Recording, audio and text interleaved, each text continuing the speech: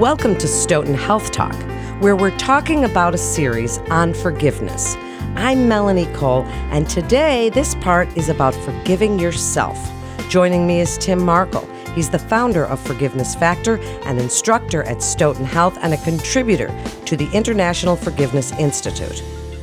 Tim, it's a pleasure to have you with this series. I just feel this series is so important, and you have such great advice and such a soothing voice to go with it. So, now we've talked about preparing and doing the work and getting ready. Now, what if we need to forgive ourselves? What can we do when our resentments and our anger are directed inward? Well, you would be surprised at the number of people who come to my course on forgiveness and realize that the person that they have most resentment against is themselves. I didn't realize that in the beginning, and so now I've added a whole session on self-forgiveness because this is something so many people are struggling with. So a couple of things that I start off with is, number one, asking people, have they ever had anybody show them mercy or compassion?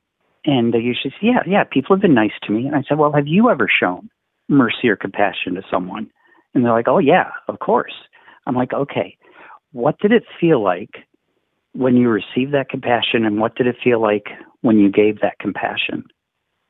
And then I sit there and go, okay, so what is preventing you from giving yourself that compassion? You know what it feels like to give it. You know what it feels like to receive it. You have the capacity. It's going to be the decision that we then have to work on. Some people we talk about, do you sense that you have inherent worth?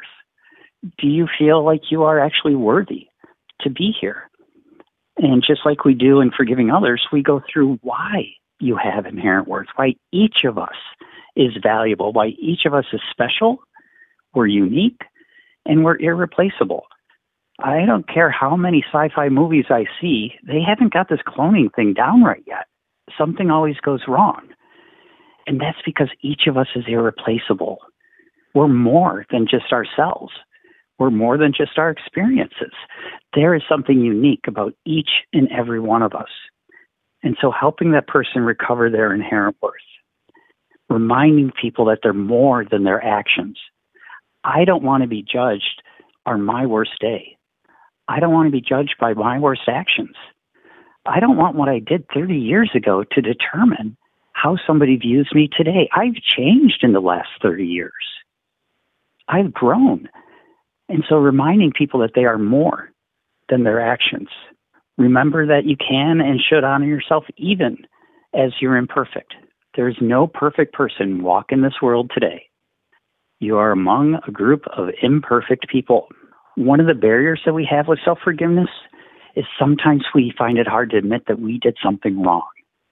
And so part of self-forgiveness is saying, yep, I screwed up. I am not a screw-up, but I screwed up. And part of self-forgiveness may be having to go and ask for forgiveness to somebody, to start to work through that healing, to let that part of it go. And so we spend a lot of time, very similar to the other ways of forgiveness, of saying, okay, what is it that you did? When did you violate your sense of right or wrong? Because we have to be careful that we're not basing our judgment of ourselves on what other people's standards are. The self-forgiveness comes about when I have violated my standards of right and wrong. I have done something that I am sorry for, that I regret doing. Well, can I understand why I did it? Not to let me off the hook, but to show my humanity to myself. Wow.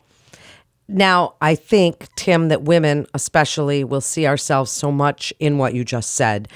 And I see a difference in being able to forgive our things, in being able to forgive ourselves for things we might regret versus the negative self-talk that we do. Like you said, while it's not what other people see in us, we are literally looking inside ourselves. But as women in particular, we do this negative self-talk, so we're less likely to be able to forgive ourselves for our big thighs or our hips that are a little bit too wide or for that cake we had last night. You know, for us, we talk ourselves into these frenzies. We look and say, oh, that's awful. How could we have done that?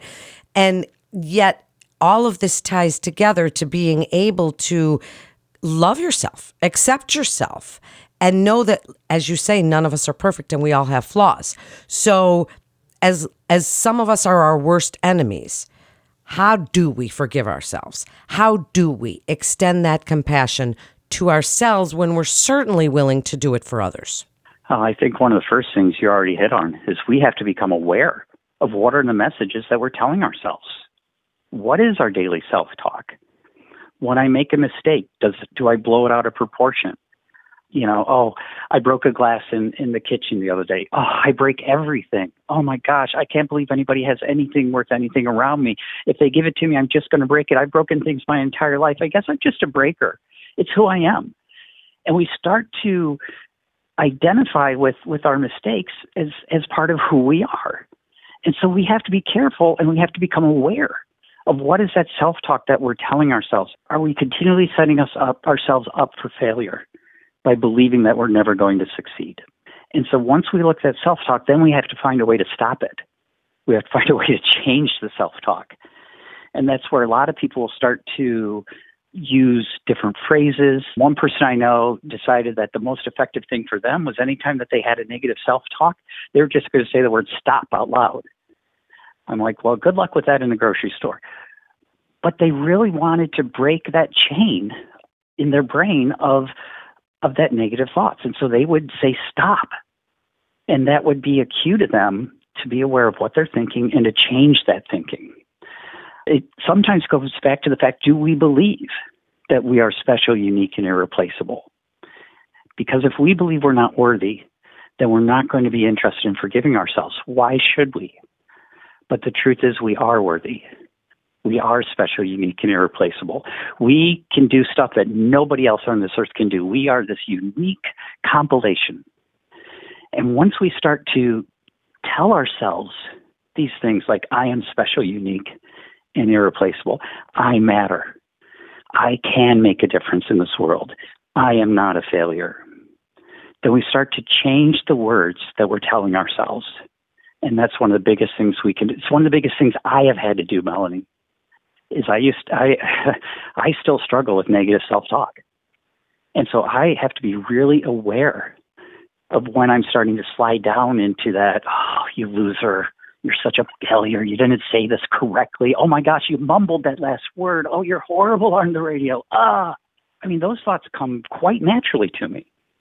And so I need to watch them, be aware of them, and then change them. Wow. So we definitely all do need to do that. We need that awareness because we can't change unless we recognize it, right? That's the whole message. Give us your final thoughts on forgiving ourselves and how we can start right now after this podcast, looking at anything that we berate ourselves for, that we don't forgive ourselves for, that we blame or regret. What we can do, Tim, right now today after this podcast, and to start forgiving ourselves and moving forward with a much more positive self-view of ourselves, because we cannot take care of the people that we love unless we take care of ourselves. And I think what you're talking about in this particular segment is one of the most important things we can do for ourselves. So if I had to tell someone what they wanted to do right now, number one, I would say start to track your negative thoughts. Start to realize how you are putting yourself down. Two is find how you tell your story. Can you tell your story in a way that doesn't make you the villain? Can you tell your story where you are an overcomer? Because I can guarantee that everybody out there has overcome something. So find out what your negative thoughts are telling you. Find out where your strengths are and the things that you have done well. Start to repeat to yourself over and over, you are special, unique, and irreplaceable. Just start to overwhelm those negative thoughts with the positive words, and it'll help make a difference. I certainly agree, and I think I've often tried gratitude and trying to turn those intrusive thoughts around and say, I think this about myself, but man, am I lucky. And gosh, I have it so well and we're blessed. So I think gratitude kind of may help us in that respect as well. And Tim, you just have such great advice. And we look forward to future podcasts in this series on forgiveness that we're doing with Stoughton Hospital. That concludes this episode of Stoughton Health Talk. Please visit our website at stoughtonhealth.com and forgivenessfactor.org for more information and to get connected with one of our providers. Share this show, this whole series on forgiveness, with your friends and family, because we're learning from the experts at Stoughton Hospital together, and it's so important now of all times that we learn this whole thing about forgiveness, forgiving ourselves, forgiving others. So listen to the series, share it with your friends. I'm Melanie Cole. Thanks for listening.